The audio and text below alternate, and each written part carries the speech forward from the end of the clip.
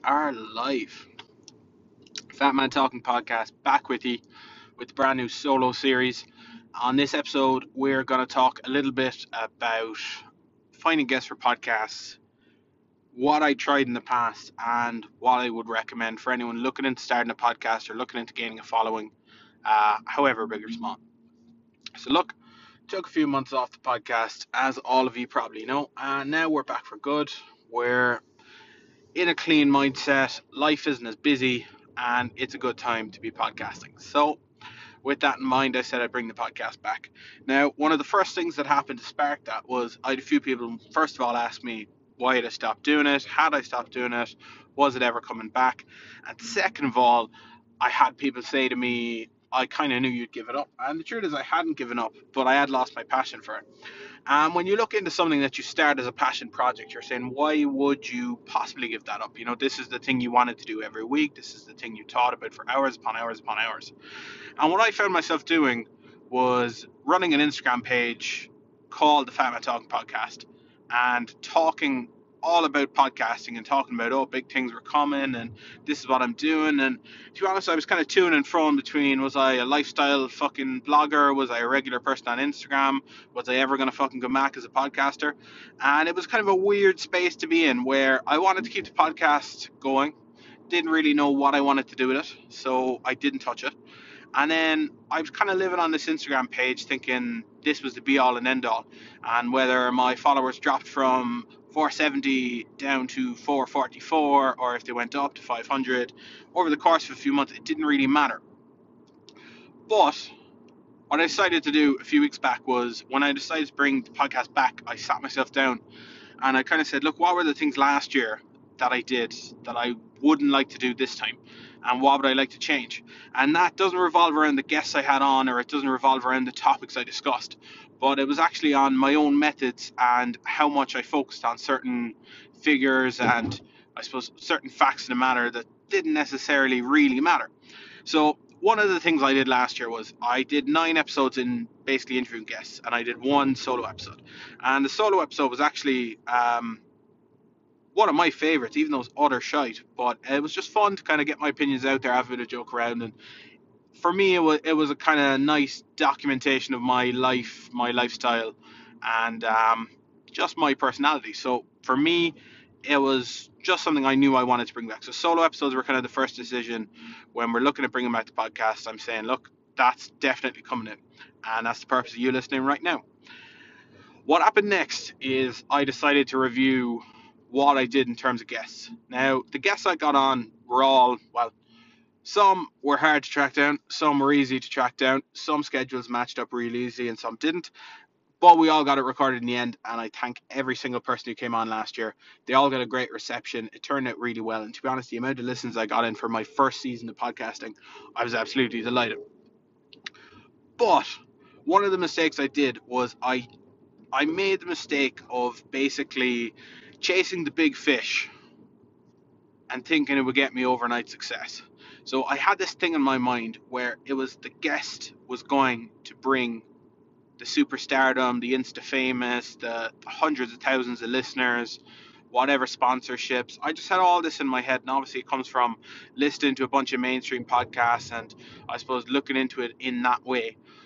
And suddenly what I found myself doing was guest after guest. I picked someone from a certain area, I picked someone from a certain background, and then I thought, okay, who can I get from a different background? Who can I get who will have a different perspective? Which was great. But the problem was, I was always looking for people who would bring me that sort of cult following, or that sort of following that they had themselves and that they would actually bring with them. And it just wasn't something I ever wanted to do. And look, I'll be perfectly honest with you.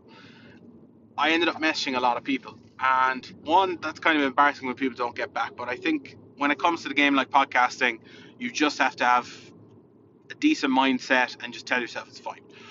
But what did happen, and I suppose it really did speak to me when I was looking back at it, was that I was aiming for big fish and thinking it was going to make me the podcaster I wanted to be. When the truth is, the thing that I actually am going to get from the podcast and the thing that's going to bring me happiness in the podcast is going to be bringing content I enjoy. So whether you're trying to launch a Facebook page, a Twitter, an Instagram, first of all, like, your bread and butter is your content, and you're going to live and die on your content. The amount of content you're putting out, how people feel about it, and the only way content is ever going to succeed is, one, if it engages with people. Now, it can engage with people on a whole bunch of levels. Just on the physical, if you're a ridiculously good looking person, chances are you can launch a pretty successful Instagram page. And that's just a God honest truth. And if it's a Facebook or if the YouTube channel, it's all about the creativity of the content, what you're bringing to people, and what's different. And that's going to be the main thing. So from my perspective, when I was looking at the podcast, I thought it was all about the guests, and I thought it was all about just bringing these people in with 100,000 followers, who have 35,000 followers, who had shitloads of followers, and that would bring the listeners. But the truth is that people don't really engage with content as much unless it actually engages with them. So what you find is, yeah, you might get the odd like, but it's usually a load of bot pages, or it's usually a load of people who don't actually care, and it's not at all from the people you'd want. So look, what I recommend to people, whether you're starting your own podcast or doing anything that's your creative venture, is make it your own. Do it the way you want to do it, and don't be afraid to put yourself out there in content. I mean, I might sound like an absolute idiot, and whoever listens to this, it doesn't really matter to me if you think I sound like an idiot, because you're listening. But it is something that's make or break, and the fact of the matter is, if you're gonna put out content that's not true to yourself, you're not gonna feel too good about it, and you just need to remember that it's not down to appealing to everyone at that moment or appealing to what's in fashion. It's actually about doing what you like, and that's the key. And remember that, and consider that a huge part of it. So yeah, look, that's everything from me. Remember, chasing the big fish won't always get you the overnight success you want, and you need to remember that. You need to focus on so many other things. Anyone who does ever want to discuss content creation and what I think about it, I suppose, to be honest, hit me up if you want. Otherwise, completely up to you. But just do remember to bring something to it that's got a flavor of you.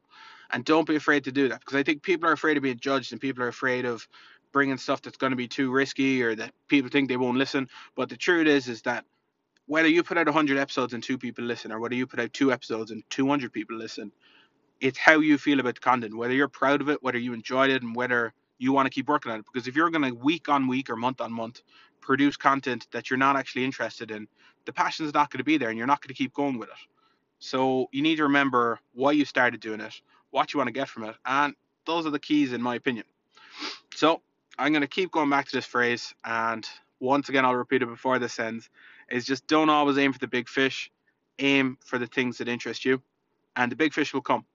If you're bringing out content that engages with people and people enjoy it, you'll get those big interviews, you'll get those big conversations. It doesn't have to be straight away, and it doesn't have to be the make or break. You should be the make or break of your own content, and everything else is just gravy. Everything else is just that little bit extra that you want to bring in.